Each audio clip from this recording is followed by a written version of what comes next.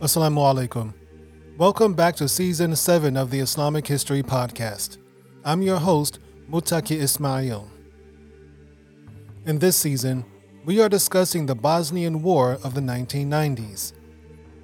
This is episode 7-15, Bosnia and Dayton. Before we get into the episode, let's do a brief recap of where we are so far.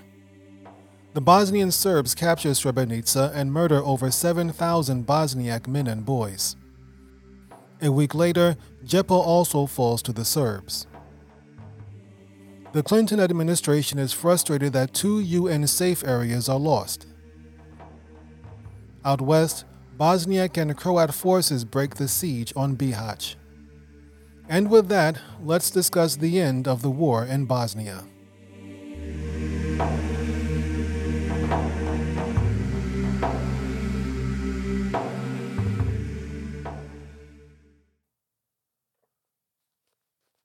Another market massacre. Despite their losses in the west, the Serbs looked poised to take Gorazde, completing their sweep of the eastern Muslim enclaves. Gorazde had been under siege off and on since 1992. In May 1995, the Serbs ignored UN warnings and attacked Gorazde. However, Welsh peacekeepers forced them to turn back. When they couldn't take Gorazde, the Serbs went for Srebrenica instead. But now the Serbs were renewing their efforts to take the enclave, and the UN seemed willing to let them have it.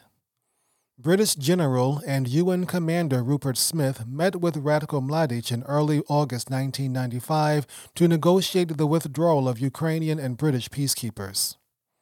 General Smith informed Mladic that the peacekeepers would not be replaced with new troops. This was welcome news to Mladic. He ordered his troops to allow the UN peacekeepers to withdraw. Despite promises that no more safe areas would fall after Srebrenica, it appeared the UN was abandoning the Bosniaks once again. At the same time, there were rumors that the US was willing to use Gorazde as a bargaining chip to get the Serbs to negotiate. The Bosnian government did not seem to care one way or the other. They intended to protect every piece of Bosnia as best they could, with or without help from the West.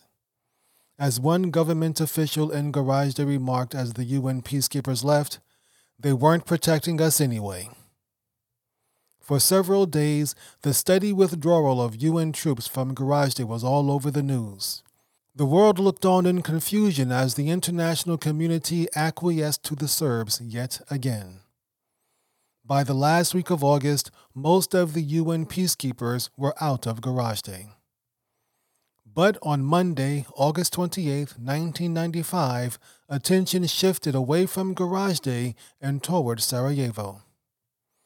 5 artillery shells landed in Sarajevo that day.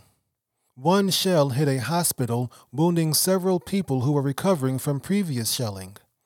Another hit a theater, injuring more people. But the most damage was caused by a shell that landed in a crowded marketplace. This was the same market that was hit by Serb artillery back in February 1994. We discussed this attack in episode 12 of this series. Fewer people were killed in this attack, but the images were no less gruesome. Mangled bodies, still alive but missing legs and arms, writhed in the street. Blood ran in small streams down dirty alleys. Dead bodies, ripped apart by the blast, were slung over fences and against walls. These were the images that greeted the world as cable news beamed them across the globe. The Bosnian government was livid. President Alija Izetbegovic demanded NATO take action. "NATO must protect us or let us protect ourselves," he demanded. His prime minister, Haris Salajic, was more graphic. "If the United Nations wants to stop innocent people being killed," he told reporters, "and for us to stop seeing children's arms and legs all over the streets, they have to understand that those people only understand force and nothing else." Just like the previous market attack in 1994, the Serbs pinned the blame on the Muslims. They accused the Bosniaks of attacking their own people to derail the peace talks. But a UN spokesman confirmed that the mortar round had come from outside the city to the south, a region still controlled by the Bosnian Serbs. With that confirmation, NATO airstrikes began the following day. The politics of the airstrikes. Throughout the war, the United States and its European allies had different ideas on how to handle the situation in Bosnia. While the Americans had made it clear they would never send ground troops into Bosnia, they were in favor of using NATO airstrikes. From the American perspective, airstrikes should be used to protect the UN-designated safe areas and punish those who violated them. But the Europeans had a different take. The Americans did not have any troops in harm's way in Bosnia. However, the Europeans had committed thousands of troops to the UN peacekeeping effort. As we've seen throughout this series, the Serbs had successfully used those troops to deter airstrikes. The Serbs used them as human shields, as bargaining chips, and as hostages. This negated NATO airstrikes, allowing the Serbs to execute their plan to ethnically cleanse Bosnia of Muslims and Croats. This plan had led to the capture of Srebrenica in July 1995, its subsequent massacre, and the fall of Zepe a week later. By this time, most people knew something horrible had happened at Srebrenica, though the full extent of the massacre was not yet clear. Nonetheless, the fall of a UN safe area was embarrassing. The Clinton administration decided to abandon its passive, incremental strategy for a more forceful one. Another motivating factor for President Clinton was the elections coming up the following year. The likely Republican challenger would be Senator Bob Dole. Senator Dole had long advocated the use of force against the Serbs and criticized Clinton's handling of the crisis. President Bill Clinton needed to prove his international bona fides. Other than the salacious gossip surrounding his personal life, this was the weakest aspect of his presidency. Domestically, the United States was doing great. A fascinating technology called the Internet was taking the country by storm. The Internet allowed people to communicate through connected computers, opening up all sorts of new economic possibilities. In 1995, a new company called Yahoo incorporated in California. Certain to stand the test of time, Yahoo's entire revenue model was based around giving away free information on the Internet. Also in 1995, a technology company called Microsoft released its new operating system, Windows 95. Windows 95 featured amazing innovations such as a taskbar and start button. This was the beginning of the information age, and it kicked off an economic boom in the United States. Internationally, however, Bill Clinton's record was less impressive. He'd retreated from Somalia after the Battle of Mogadishu. He'd done nothing as the brutal genocide in Rwanda played out. He'd been played by North Korea during their push for nuclear weapons. And for the past 3 years, the Serbs had made the United Nations, NATO, and the United States look like fools. In June 1995, President Clinton ordered Tony Lake, his national security advisor, to come up with a plan to resolve the crisis in Bosnia. Tony Lake knew that economic incentives, such as lifting sanctions and monetary payoffs, had been unsuccessful so far. He came to the same conclusion that Bosnian PM Haris Selajic had come to. The only thing the Bosnian Serbs understood was force.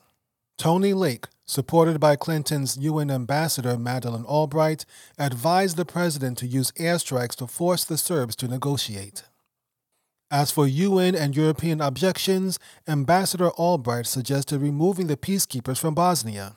Once the Bosnian Muslims and the Bosnian Serbs were ready to negotiate, the U.S. would encourage them to accept a peace plan.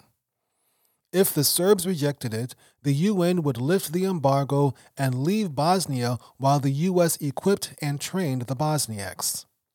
If the Bosniaks rejected the plan, the UN would still lift the embargo and leave Bosnia, but the U.S. would offer no assistance and the Muslims would be on their own. Some parts of the Clinton administration disagreed with removing the peacekeepers. Richard Holbrooke and the Pentagon both believed this would open up a new dynamic of violence that no one was ready for. Besides, the U.S. would still have to deploy ground forces to assist with the UN withdrawal. Furthermore, Richard Holbrooke and Tony Lake had personal differences that have nothing to do with our story. These two sides of the Clinton administration debated furiously. But when Srebrenica fell in July, Clinton ordered Tony Lake to go forward with his plan. The next step was to get the Europeans on board. Tony Lake spent the next couple of weeks visiting various foreign capitals, informing them of the U.S. plan. For the most part, everyone agreed. This is what led the United Nations to remove the Ukrainian and British peacekeepers from Garage Day in August 1995. The Serbs believed the UN was giving up, but in actuality it was part of a broader plan. So long as the Serbs could kidnap UN troops, they'd always have a bargaining chip. A United Nations Rapid Reaction Force would replace UNPROFOR. Unlike the peacekeepers, the Rapid Reaction Force would be authorized to conduct offensive attacks against the Serbs. They would be the ground assault element of NATO's aerial offensive. And when those mortar rounds exploded in that Sarajevo market in late August 1995, the United States and its allies launched Operation Deliberate Force. Operation Deliberate Force. On August 30th, 1995, 2 days after the explosion at the Sarajevo market, the largest air campaign in NATO's history began. Over the next 2 weeks, the United States, Great Britain, France, Turkey, Spain, the Netherlands, and Italy conducted thousands of air raids against Serb targets. Within a day, Bosnian Serb General Ratko Mladic was on the phone with UN officials offering concessions. His offers were rejected and the airstrikes continued. The attacks were launched from Aviano Air Base in northern Italy, as well as the American aircraft carrier, the USS Theodore Roosevelt. 3 days into the operation, and Richard Holbrooke announced the Serbs were willing to accept a division of Bosnia along the lines of the 1994 Contact Group Plan. Back then, the Bosnian Serbs controlled nearly 70% of Bosnia. They had rejected the Contact Group Plan that gave them 49% of Bosnia, while the Muslims and Croats shared the remaining 51%.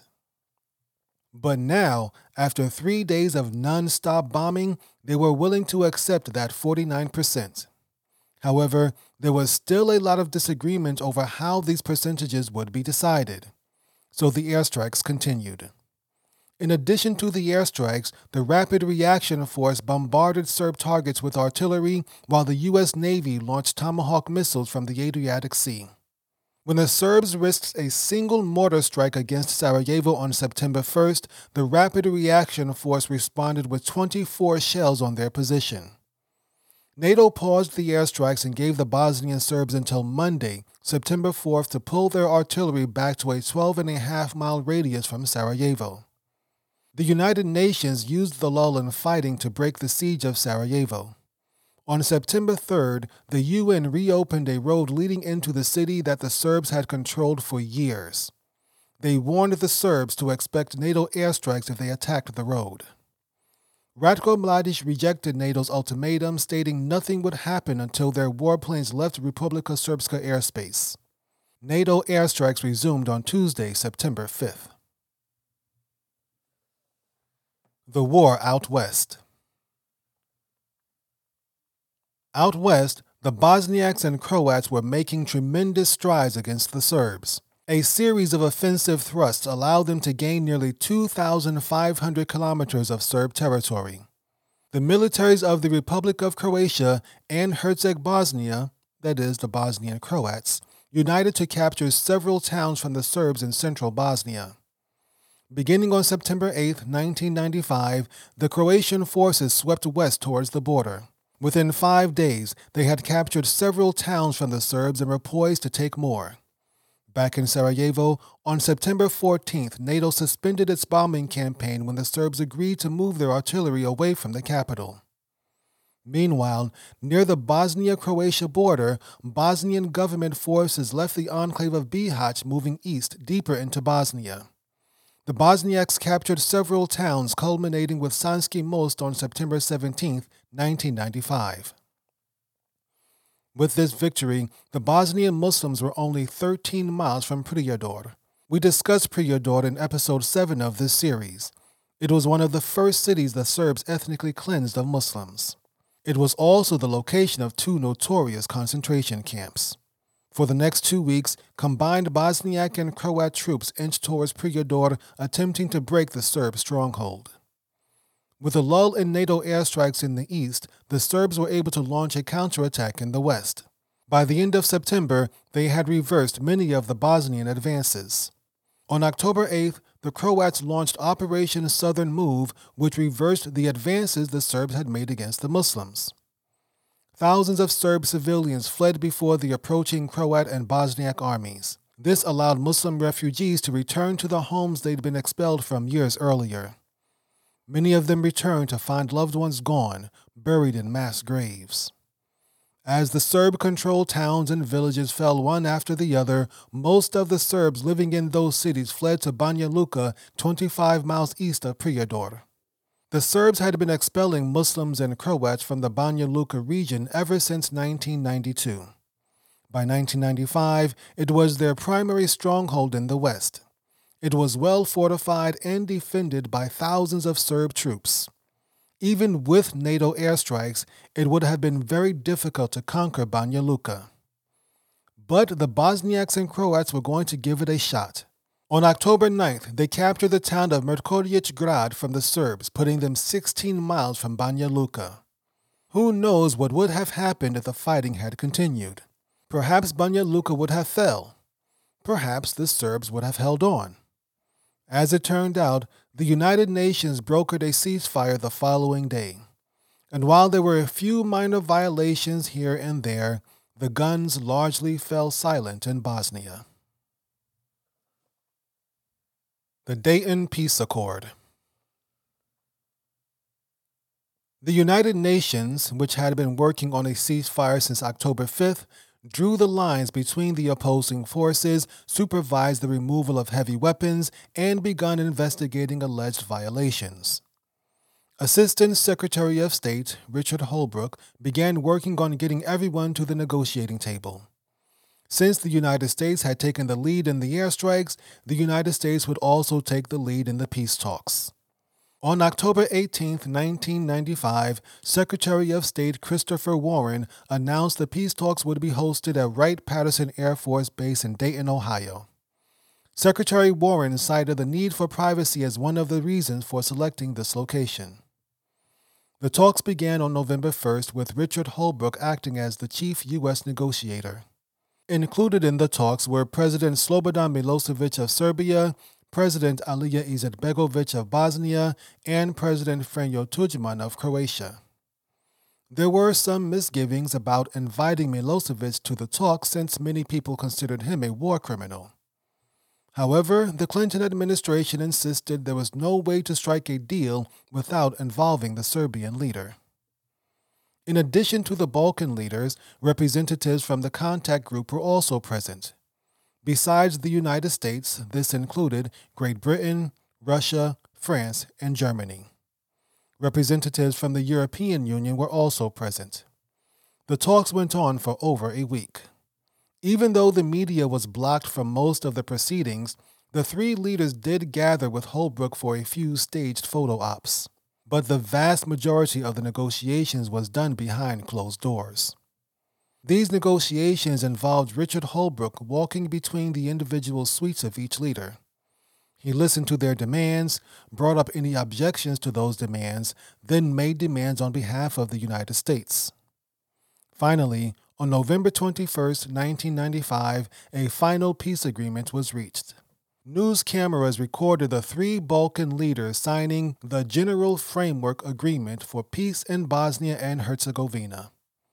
But most people just called it the Dayton Peace Agreement. The Dayton Peace Agreement outlined how the new government of Bosnia and Herzegovina would work. This would turn out to be one of the most complicated governments on the planet. Bosnia would remain a single state, at least on paper. But this state would be divided into two entities, the Federation of Bosnia-Herzegovina and Republika Srpska.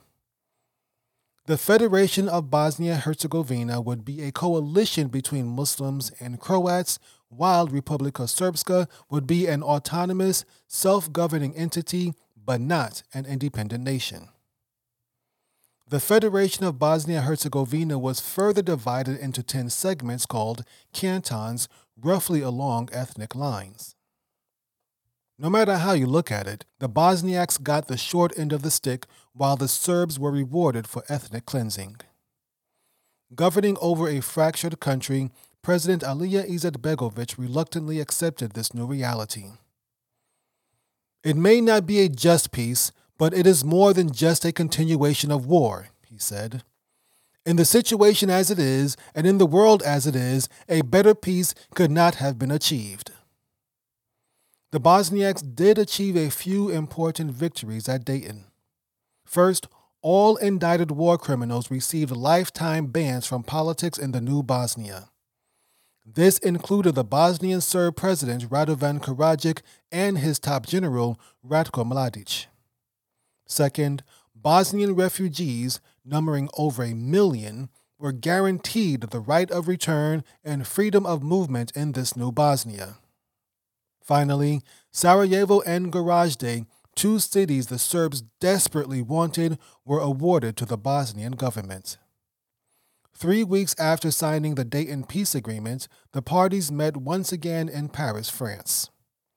On December 15, 1995, they signed the Paris Peace Treaty, which confirmed the Dayton Agreement. Izetbegović, Tudjman, and Milosevic all signed the peace treaty.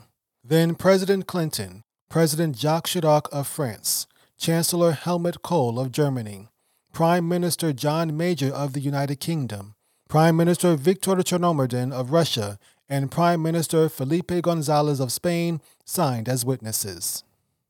President Izetbegović summed up his feelings. "My government is signing this agreement without any enthusiasm, like someone who is taking a bitter but useful poison." With this, the Bosnian War officially came to an end. The ICTY. The International Criminal Tribunal for the Former Yugoslavia, or ICTY, was established by the United Nations on May 25, 1993. Its job was to investigate, prosecute, and punish war crimes committed in the former Yugoslavia. Broadly speaking, there were 4 categories of crimes the ICTY went after: violations of the Geneva Convention, genocide, war crimes, and crimes against humanity. Since its inception, the ICTY has indicted over 160 people. The last indictment was issued in 2004, nearly a decade after the war ended. The ICTY's last judgment came in November 2017. The ICTY officially dissolved a month later on December 31, 2017. Here are some of the ICTY's more notable convictions. Radovan Karadzic, former president of Republika Srpska, convicted of genocide, crimes against humanity, and war crimes, sentenced to life in prison. Ratko Mladic, chief of the General Staff of the Army of Republika Srpska, convicted of genocide, crimes against humanity, and war crimes, sentenced to life in prison. Dragoljub Kunarac, leader of a Serb militant group, convicted of rape, enslavement, and torture, sentenced to 28 years in prison. Radomir Kovac, sub-commander of a Serb militant group, convicted of rape and enslavement, sentenced to 20 years in prison. Joran Vukovic, sub-commander of a Serb militant group, convicted of torture and rape, sentenced to 12 years in prison. Milorad Krnojelac, commander of a Serb concentration camp, convicted of war crimes and crimes against humanity, sentenced to 12 years in prison. Dragan Zelenovic, military police officer for the Bosnian Serb army, convicted of rape and torture, sentenced to 15 years in prison. Biljana Plavsic, Bosnian Serb politician and government official, convicted of crimes against humanity, sentenced to 11 years in prison.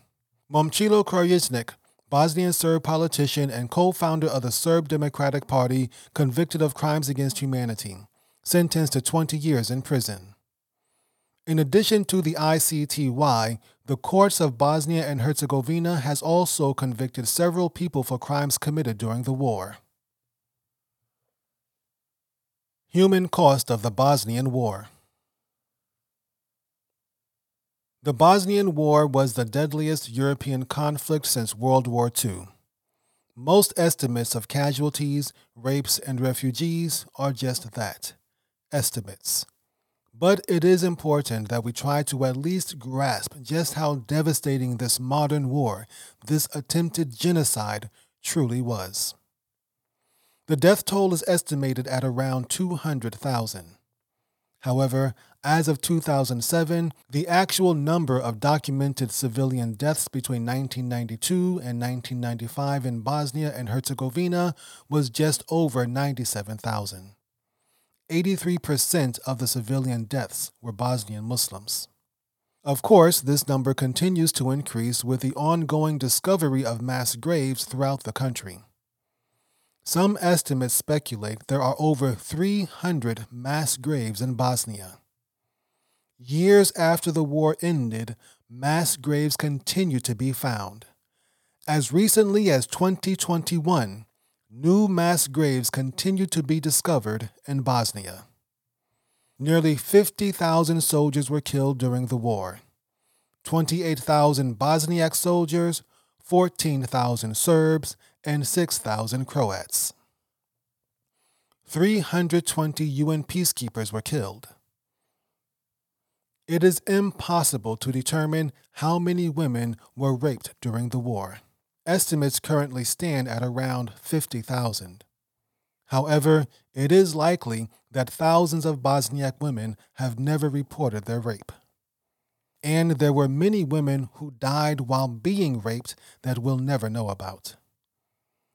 The women who were violated had to deal with tremendous mental and physical trauma. Even after receiving years of therapy, many victims have yet to overcome this trauma. At least 4,000 children were born as a result of these rapes.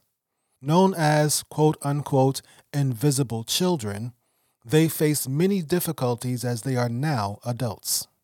A father's name is required on many government documents. But this is information the invisible children cannot provide.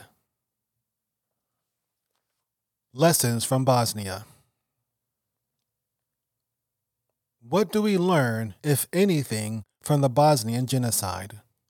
What makes seemingly nice people turn into animals willing to tear their friends and neighbors apart? This has happened many times just in the past century. This virus of nationalism has affected many nations. During World War II, the Germans did it with their Nazi ideology, and the Japanese did it with their imperial glory. Sometimes it's driven by Western neocolonialism, paternalistic attempts to save a poor country from itself. For instance, the French in Algeria in the 1960s, or the Soviets in Afghanistan in the 1980s, or the Americans in Iraq in the 2000s. Other times, it's brother against brother or neighbor against neighbor. The partition of India in 1947 comes to mind, as does the Congo crisis in the 1960s and the civil wars in Somalia, Rwanda, and Yugoslavia in the 1990s. Sometimes it's religiously motivated, such as in Kashmir, Palestine, and Burma. Whatever the reasoning, it always begins with the othering of people. And then these others are dehumanized. They're classified as rapists and criminals, or labeled as thugs and drug dealers, or accused of being terrorists and jihadists. From there, it becomes morally acceptable to eliminate them using a final solution, or force them into Bantustans, ghettos, penal colonies, re-education centers, and prisons. Propaganda is the primary tool used. Lies become truths, and the reality is covered up in a haze of falsehoods. Propaganda is the main tool to turn people against each other. The more it proliferates, the easier it becomes to motivate one group to hate another group. In the past, it was difficult to reach a lot of people in a short period of time. Kings and rulers had to rely on heralds and messengers to spread their propaganda. Though this was very costly and labor-intensive, it still worked. The Crusades of the 11th century is a perfect example. Print media has made this task even easier. Newspapers were used to influence public opinion during the Indian Mutiny of 1857, the Spanish-American War, and World War I. Then television came along, making it possible to spread propaganda in real time and to a broader audience. This is what the Serbs used to turn their people against the Muslims. Today, anyone with an internet connection can influence large segments of people using social media, YouTube, and yes, even podcasts. In the next and final episode of this series, we will discuss the 1999 Kosovo War.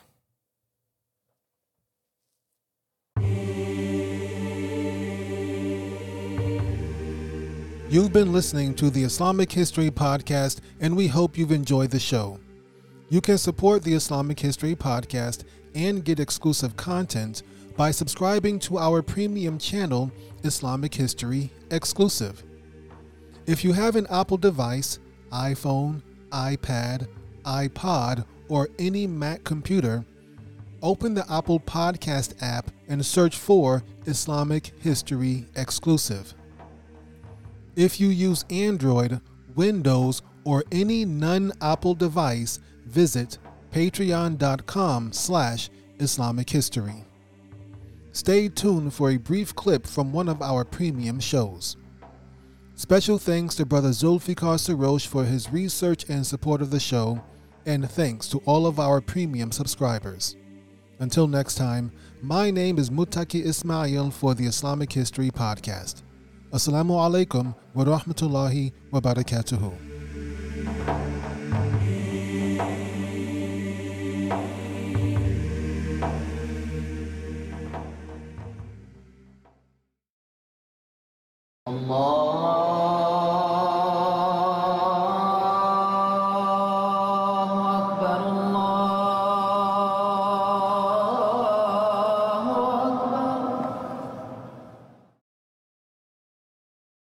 After that victory, Abdul Malik sent Hajjaj ibn Yusuf with an army to fight Ibn Zubair at Mecca, where he ultimately defeated him. After Hajjaj ibn Yusuf defeated Ibn Zubair, Abdul Malik then appointed him as the governor of Medina. And a month after taking over Medina, Hajjaj made Umrah. He traveled to Mecca. Umrah is the minor pilgrimage. Hajjaj ibn Yusuf traveled to Mecca, and while he was in Mecca, he ordered the modifications that Ibn Zubair had made to the Kaaba to be destroyed, and he ordered for the Kaaba to be returned to how it was during the Prophet's life. And it has remained in those same dimensions ever since.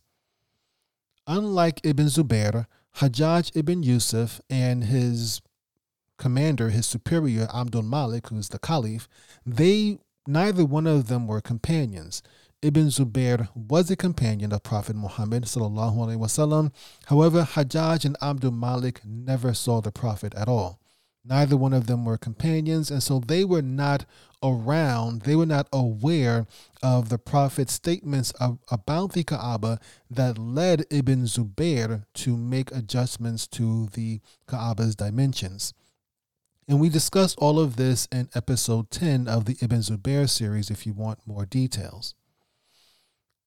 Later on, when Abdul Malik heard about the hadith and he understood why Ibn Zubair had made those changes, he expressed regret about the remodifications that Hajjaj ibn Yusuf had made, but he did not order for the Kaaba to be torn down and rebuilt once again, which was probably wise of him because, as we mentioned in the Ibn Zubair series, it would not be good for every new ruler to make adjustments and changes to the Kaaba based on their own whims. Nonetheless, after making Umrah, Hajjaj ibn Yusuf returned to Medina, and once he was back in Medina and fully established, he began persecuting and tormenting the people of Medina in retaliation for their support of Ibn Zubair. For instance, he forced Jabir ibn Abdullah, who was a companion of Prophet Muhammad and by this time an old man, he forced Jabir ibn Abdullah to wear a seal around his wrist. And he also forced many of the other companions, many of the other people of Medina to wear these seals around their necks. And these were companions, of course, these were all old men and women by this time, and their children. Now, these seals that we're talking about, these are like small tokens made of lead that the government could stamp showing that taxes had been paid. Think of them as something like dog tags, not like collars, but like military dog tags, tiny little lead tokens hung by a string or a light chain around someone's neck or wrist. This practice of stamping these lead tokens to show proof of tax payment, this was first done by the Byzantines and the Sassanids before the Muslim conquest of Syria and Persia. These were done for the same reasons, to verify that the wearer had paid their taxes. When the Arabs conquered Iraq and conquered Persia and conquered Syria, they picked up this same practice from the Persians. In Iraq, the Muslims often forced the large number of non-Muslims that they ruled over. The Muslim rulers of Iraq often forced the much larger population of non-Muslims to wear these seals around their wrist or their neck as proof that they were members of the protected non-Muslim group and that they had paid their jizya, tax. However, because non-Muslims were generally in a lower status in the social order, these lead tokens, which were once again very minor, became something of a symbol of stigmatization. Once you see that token around someone's neck, you automatically know that they were not Muslim.